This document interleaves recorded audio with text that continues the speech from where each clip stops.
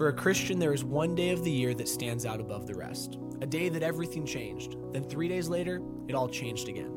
A time when the Word became flesh and dwelt among us. This season has been commemorated throughout church history, a season of remembrance, a season of drawing near, where believers of all kinds lay down something to the feet of Jesus and reflect on the total sacrifice He gave for us.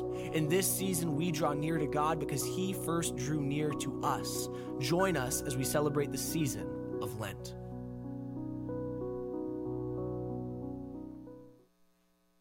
Well, happy Palm Sunday, everybody. Final Sunday of Lent. Great to have you with us here today as we look forward to just really an exceptional week. And one of the things that I like to do every year as we approach Easter is take some time and just walk myself through the final days of Jesus' life on earth, as well as the final 24 hours of His life. And I want to do that as we kick off this message here today. You know, the Bible tells us that on the Friday before Palm Sunday, Jesus gathered with Mary, Martha, and Lazarus, and they had a great time of fellowship at Mary, Martha, Lazarus' home in Bethany, enjoyed a meal, and on Saturday it was a time of rest and relaxation. They made their way up to Jerusalem from that point, and Jesus, of course, rode on the colt into Jerusalem to the applause of the crowd. I mean, it was a bigger applause than anything Taylor Swift would ever get. It was a bigger applause than Julio Rodriguez would get after a grand slam. Now, a few less people maybe, but I want you to understand, the people were ecstatic. This was the Messiah who had been foretold. They were pinning all of their hopes and dreams on Jesus, and He had finally come, and He was right there before them. I never cease to be amazed that in just 5 short days later, the Jesus who came in riding a colt to the applause, the hosannas of the multitudes, left carrying a cross to Golgotha in just 5 short days. We read in Scripture that on Monday, Jesus cleared the temple, and then on Tuesday, He taught around the city. Wednesday was probably a rest day, and then Thursday was a day of preparing for the Passover. It was the night of the Last Supper, and Jesus washed the disciples' feet. And then, of course, He was crucified on Friday. He laid in the tomb on Saturday. And then, of course, Sunday was Resurrection Sunday. It helps me to just kind of get my head and my mind wrapped around what Jesus endured those last few days. The last 24 hours is even more penetrating because Thursday night, Jesus gathered with His disciples from about 6 till 10, commentators and scholars tell us, to celebrate the Last Supper. And then somewhere thereafter, they made their way across the Kidron Valley up to the Garden of Gethsemane, where Jesus began to pray, and He sweat drops of blood. It was just excruciating, and he was full of emotion. And probably around 1:30, Judas betrayed Him. Jesus was arrested. He was taken back to Jerusalem. And from about 2 o'clock till 7:30 in the morning, Jesus went through 6 illegal trials, culminating with the judgment of Pilate. I mean, one after another, false trials, a real mockery, a joke, if you will. Soon thereafter, Jesus was taken out to the praetorium where He was scourged, about 8 a.m. You know the cat of 9 tails coming down on His back, bone, rock, glass, woven into that cat of 9 tails, coming on the precious back of our Savior, literally filleted, ripped apart. His stomach, His back, His shoulders, His legs. He tried to carry the cross from that point. He could only get so far. He had to have help, and finally He made it till Golgotha, where He was crucified about 9 a.m. About 12 o'clock, darkness covered the earth. About 3 o'clock, He breathed His last breath. About 6 o'clock, a little before, He was buried in the tomb. It had to happen before 6 because that's when Sabbath started. He was in the tomb on Saturday. And then, of course, He raised from the dead on Sunday. What Jesus Christ endured for us is so overwhelming that we need to find ways to stop and ponder and worship and thank Him. We're going to do that in a big way on Good Friday. We're going to dress in black. It's going to be like a funeral service as we focus on the cross of Jesus Christ. Of course, Sunday, Easter Sunday, is a totally different story. How many know what I mean? That's party day. That's celebration day. That's when we celebrate the resurrection of the risen King. But we need to take time to ponder and think about what Jesus Christ endured for us, the pain that was inflicted upon him, the pain that he endured. For the past 40 days, we've been preparing our heart and mind for Easter. If we have focused on the spiritual disciplines that draw us closer to God, we've taken time to just focus on how spiritual disciplines bend our nature to the nature of Christ. Frugality and generosity fight materialism and greed. Service helps us overcome self-centeredness. And solitude and silence allow us to hear, listen, and hopefully better obey. In Matthew chapter 6, we talked about the fact that the greatest Lent sermon ever preached was the one by Jesus, where he said, when you pray, when you give, when you fast, 3 really important spiritual disciplines.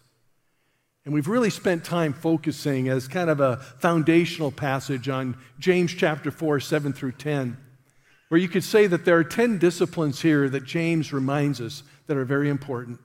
We need to submit, resist, come near to God, wash our hands, purify our hearts, grieve, mourn, and wail. We need to change our laughter into mourning and our joy, and then humble yourselves before the Lord, and he will lift you up. How has your faith grown these last 40 days? How have you set aside time to focus on the various themes we talked about during each of the Sundays? Soul surrender, generous giving, passionate purpose, fervent fasting, real repentance, and today we're going to talk about sacrificial service. If we don't serve, can we really be a follower of Jesus? It's an interesting question. To be a fully devoted follower of Jesus requires that we follow in the footsteps of Jesus. And Jesus is the one who said, I did not come to be served, but to serve, and to give my life as a ransom for many. How well am I serving?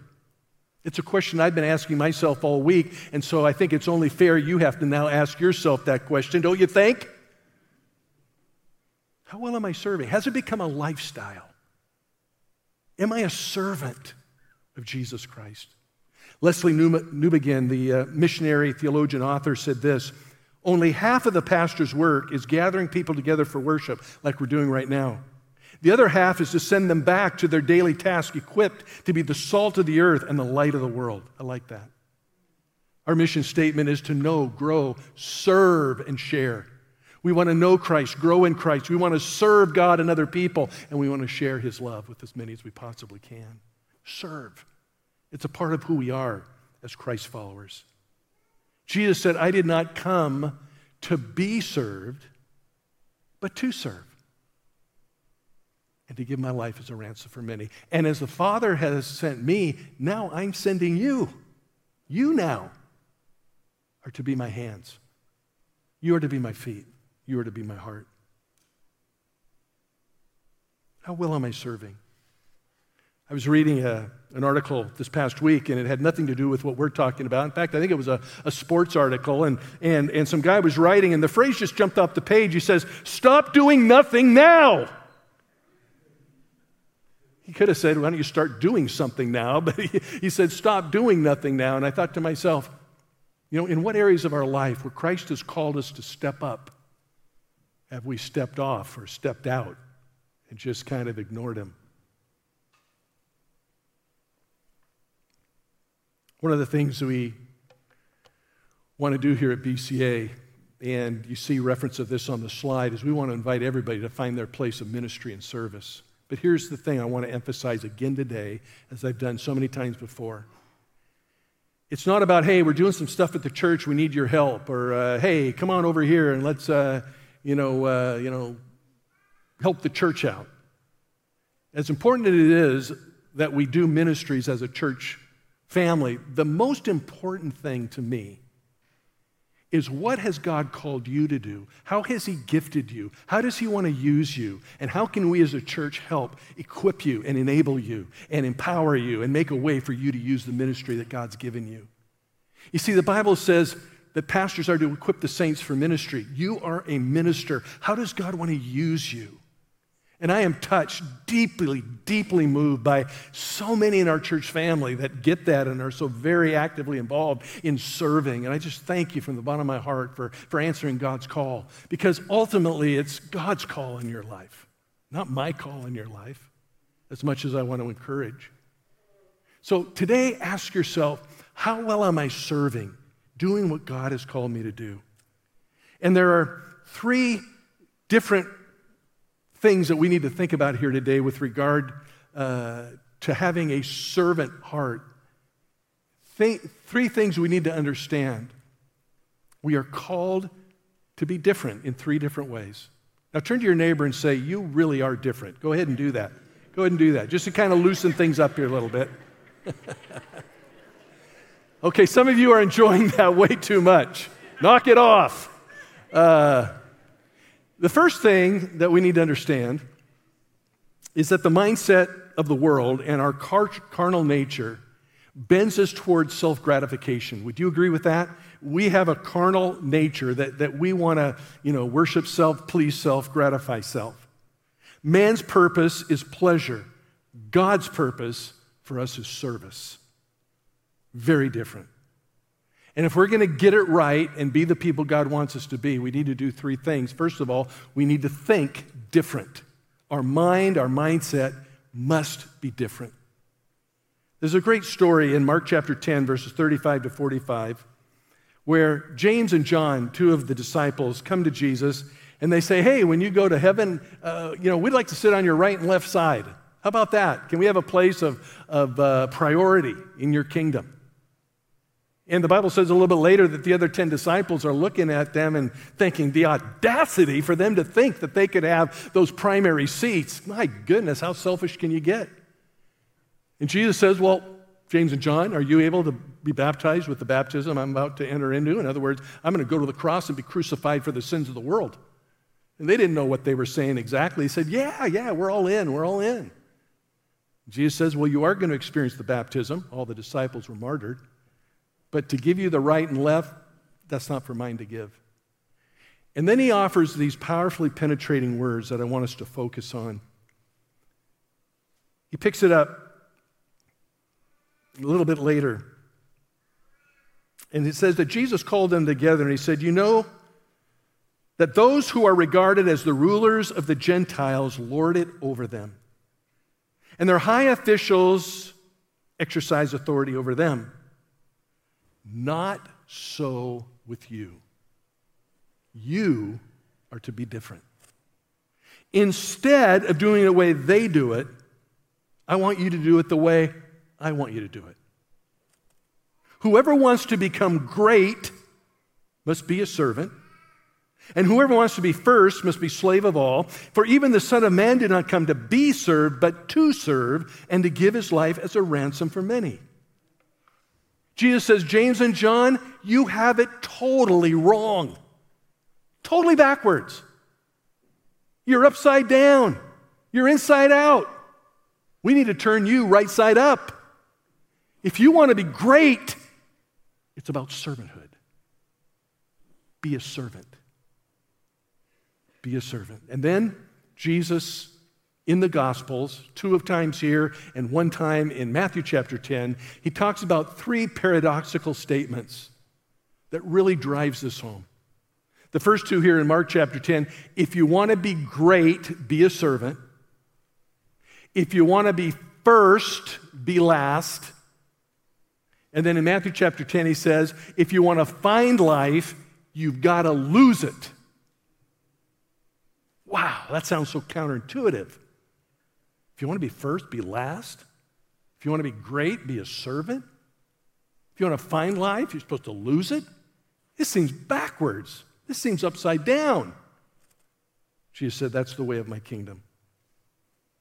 Man's thought's all about acquire, achieve, assert. God is all about serve, be selfless, and sacrifice. Paul understood this. He got it right. In Philippians chapters 2, he says this.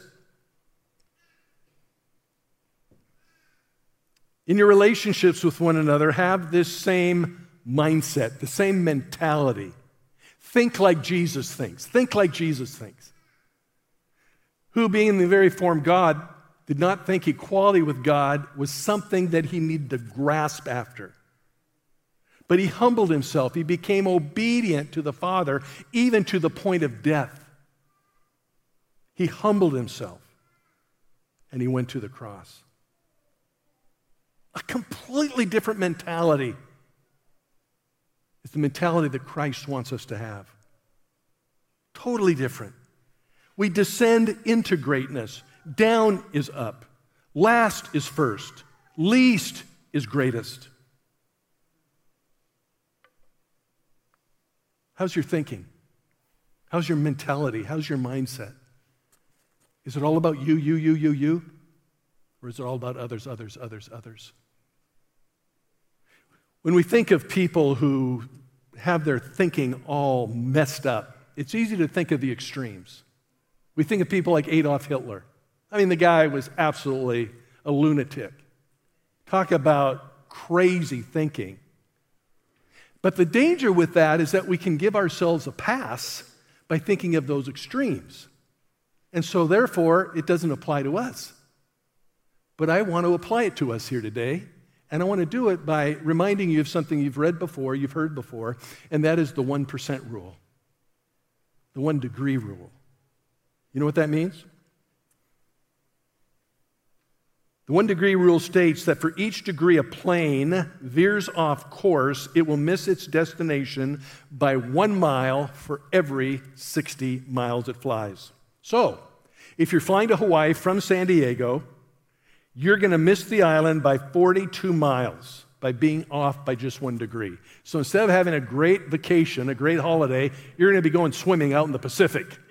Not quite what you had in mind. Well, it becomes extremely painful when I remind you of the story that some of you might remember. When in 1979, 257 people left New Zealand to fly to Antarctica. And they were excited. The pilots were seasoned veterans. Everybody thought everything was going great, but they were off by 2 degrees. They thought they were going in the right direction. They thought they were on target. They thought everything was great. But they flew, boom, right into Mount Erebus. Everybody killed. Because they were off just 2 degrees. Again, they thought everything was right. But they were wrong. And if we think everything's right, but we are not living, loving, and leading like Jesus, then not everything is right, something is wrong. Jesus says, if you're going to be my disciple, you need to understand to be great in God's kingdom is to be servant of all. Servant leadership. Today we live in a day where we kind of pick and choose who we like and who we don't like. We can't stand folks who think different than us, who think wrongly than us. But what would happen if we tried to reach out to them with the servant mentality? What if we reached instead of reamed people out? What if we served instead of screamed? What if we loved instead of demeaned? You say, that's impossible. You know how crazy people are today? Yeah, I have a little inkling. Believe me. It's impossible. There's just no way that would ever work. Well, if St. Patrick, we talked about him last week, would have listened to everybody that told him what was impossible, you can't reach the barbarians in Ireland, he would have never started a 28-year mission. He would never have reached hundreds, even thousands of people for Christ. He wouldn't have baptized thousands. He wouldn't have ordained 1,000 ministers. He wouldn't have reached 50 of the 150 tribes and helped them become mostly Christian.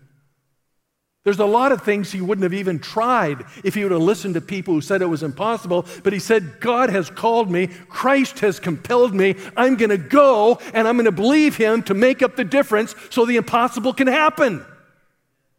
He's the one that tells us how to think, not up to us to choose if we want to be his disciple. if I'm going to serve sacrificially, I need to think like Jesus thinks. I need to be careful what I think. I need to be aware and concerned about what and how I think. And secondly, we need to feel different. Feel, passion, compassion. These are the things that drove Jesus. Are they the same things that drive us? We are to live, love, and lead like Jesus with the same passion and compassion that Jesus Christ displayed. Let me ask you a few questions. Does the pain and plight of others mean anything to you? Do you care about the down and out, the suffering, the homeless, and the misguided? Do you truly love the sinner and hate the sin, or do you hate the sin and hate the sinner? Do you, do I, do we live our lives to live, love, and lead like Jesus, or is that just a cute slogan on a sweatshirt and a t-shirt, but it really doesn't penetrate the inner parts of our being? We live in a cancel culture, toxic talk, minimize and trivialize other people, disrespect and discount others' world. If you think different than me, you're disregarded. If you live different than me, you're discounted. If you're different in any way that matters to me, you're disrespected. And yet Jesus championed the very people who were unacceptable to the society of his day. There was an unwritten rule in Jesus' day about who was valuable, about who was worthless. Even to the Jews, the religious aristocracy, there was a circle drawn around folks that were unworthy and undeserving of love, empathy, compassion, and help. Unworthy to everybody except one, Jesus. You see a few of them listed on the screen. The diseased. If you had a sickness, you're booted out of the city. You're out on the outskirts. Don't come into the city. We don't want to mess with you. We don't want to bother with you. A great example is a woman who had the blood disease for 12 years. She spent all of her money searching for every physician, trying to find healing and hope, and she was rejected at every turn. She spent all of her money. Nobody could help her, except she heard about this Jesus character, and she snuck into the city so she could touch the bottom of his coat, and she was instantly healed. But the diseased were on the list of people that didn't matter. So were the blind and the lame, the prostitute. Children were insignificant. The leper, the demoniac. There was great prejudice in that day against race and gender. The story of the Samaritan woman at the well is a powerful story that communicates it in such a potent way. The poor were a bother. The alien was a problem. We say, man, that's terrible. How could they be so absurd? And yet we have our list today. We have our list today. Christians have their list today. And yet, Jesus has called us to feel different, to have compassion and passion and pathos and ethos and to feel as he feels toward other people. We're to hurt with those who hurt, cry with those who cry, feel the pain of others, pray for the misguided.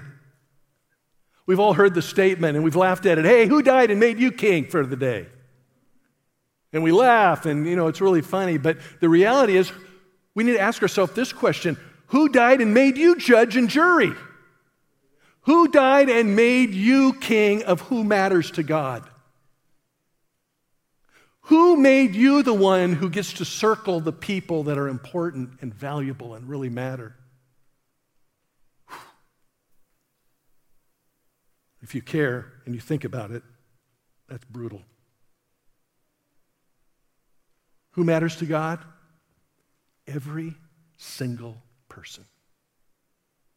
As we come to Good Friday of this very week and celebrate what Jesus did on the cross, remember this. He went to the cross and he died for every single person. The most misguided, the most abusive, the most sinful, the most evil. He died on that cross for every single person because every single person matters to Jesus. Everybody. The scripture that is so impactful in my life is found in Luke 15. And we know it as the chapter that talks about the lost sheep, the lost coin, and the lost son.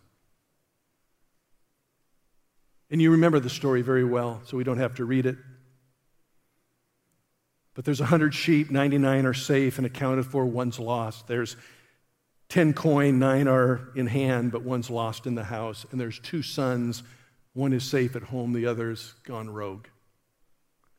And the whole point of those 3 stories, as you look at them in total, is that something is lost, and that really, really matters to the master, to the Father. And there's an all-out search to find the one that was lost. It's not that those that are safe and at home are unimportant, but they're doing okay. They're fine. They're accounted for. It's the lost that are vulnerable.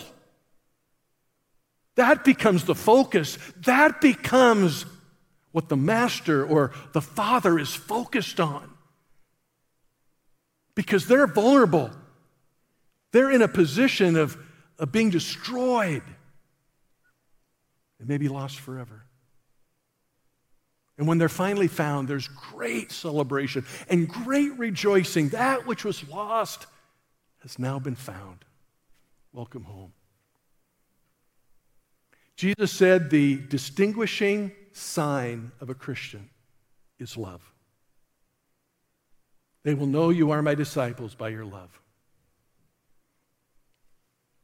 And so the question we need to ask ourselves this Passion Week, when Jesus Christ came because of love for all, is how well am I doing at following him?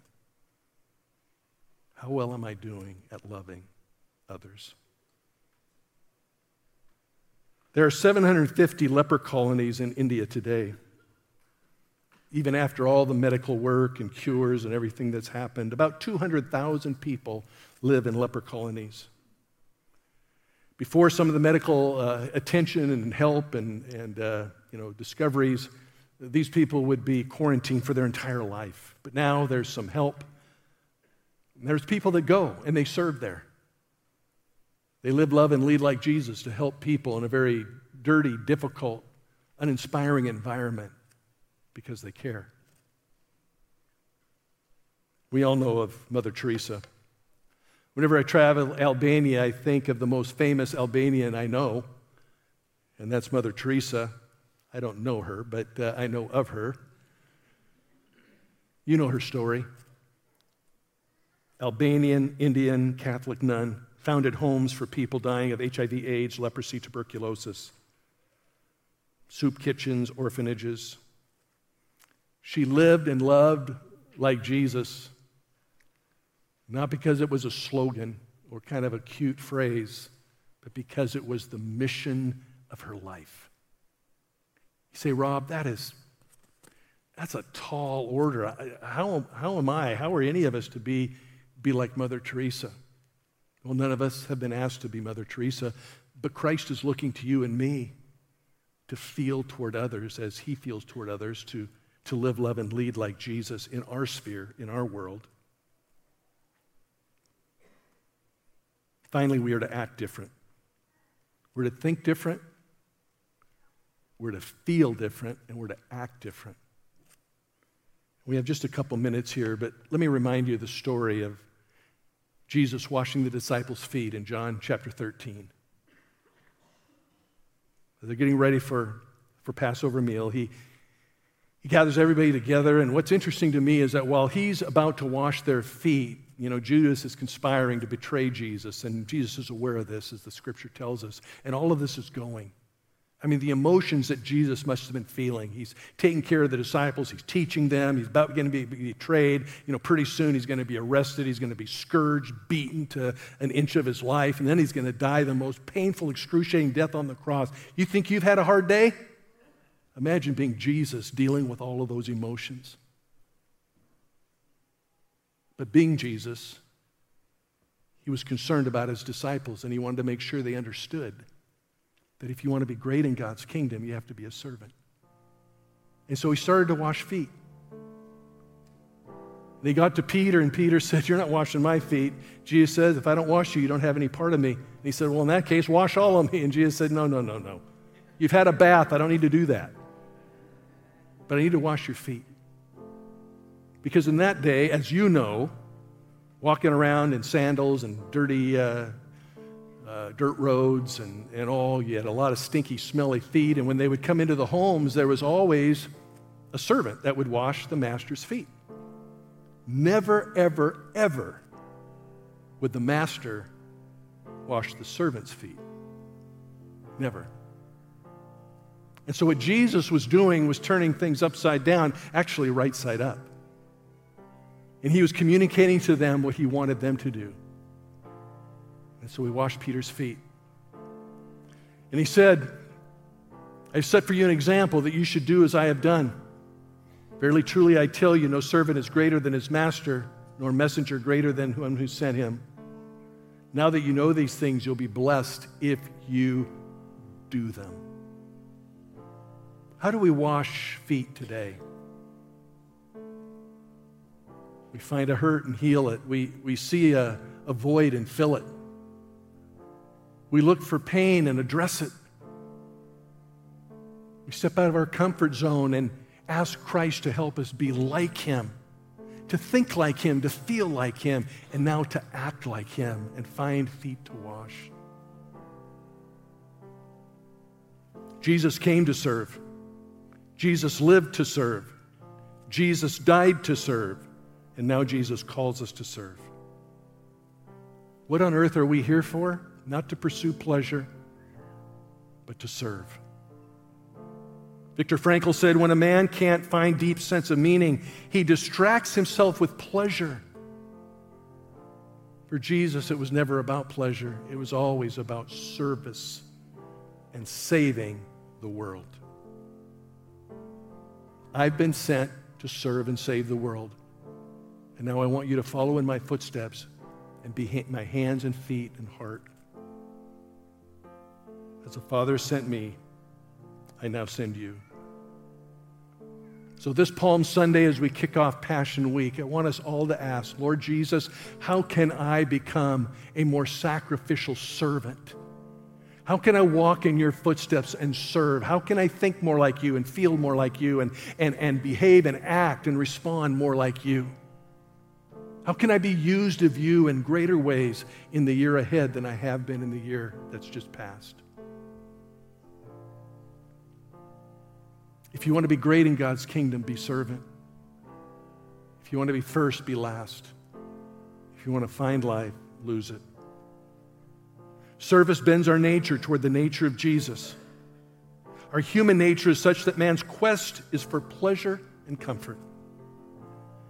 But to Jesus, man's search for meaning is always going to be found in service. How well are we serving? Lord, I thank you for this opportunity today for us as a church family to just take a few moments this Passion Week and examine our own hearts.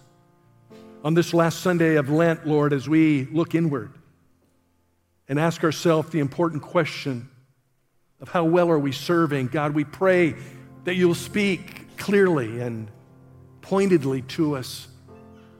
Convict us, Lord, where we need to be convicted. Help us repent where we need to repent.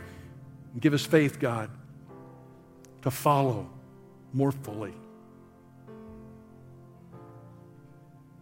With every head bowed and every eye closed, how many would be here today, whether online in the chapel or right here in this main auditorium? How many would just lift a hand and say, today, I need to start by committing my life to Jesus Christ. I want to commit or recommit my life to Jesus Christ. If that's you, would you just raise your hand all over this place? Obviously, if you're online or in another venue, I can't see that, but the important thing, God sees it. So I encourage you to raise your hand. God bless you. God bless you. What a powerful, powerful week for us to commit or recommit our life to Jesus Christ. And Lord, on behalf of everyone within the sound of my voice Those of us that have committed our life to you in the past, we recommit our life to you. We surrender our all to you. God, we want to be faithful followers of Jesus like never, ever before. God, I pray that you'll be with us this week as we share the good news of God's love with more and more people. Lord, that there will be many, many that will come to hear of Jesus' love, many for the first time, and say yes to Christ. As we close this service, Lord, I pray your blessing upon everybody that's here. I know some are carrying some heavy, heavy burdens. Some I know of and many I don't. But God, we give them to you. We cast all our cares on you because you care for us. And we know that the Jesus who died on that cross because of his love for us and rose from the dead in great power is available to help us rise above whatever challenges we find ourselves in today. And we give them to you. We surrender them to you. Let's stand to our feet, friends, all over this place. I'm going to invite our prayer team to come forward. And we're going to sing a song here in a moment. Our tradition service is going to be led by the host pastor there as well as our online campus. But right now here in this main auditorium, I want to invite you to step out from where you are and find someone to pray with here at the front. Maybe you want to stand in for a friend who's going through a really struggling time right now. We're going to sing, then we're going to be dismissed. God bless you.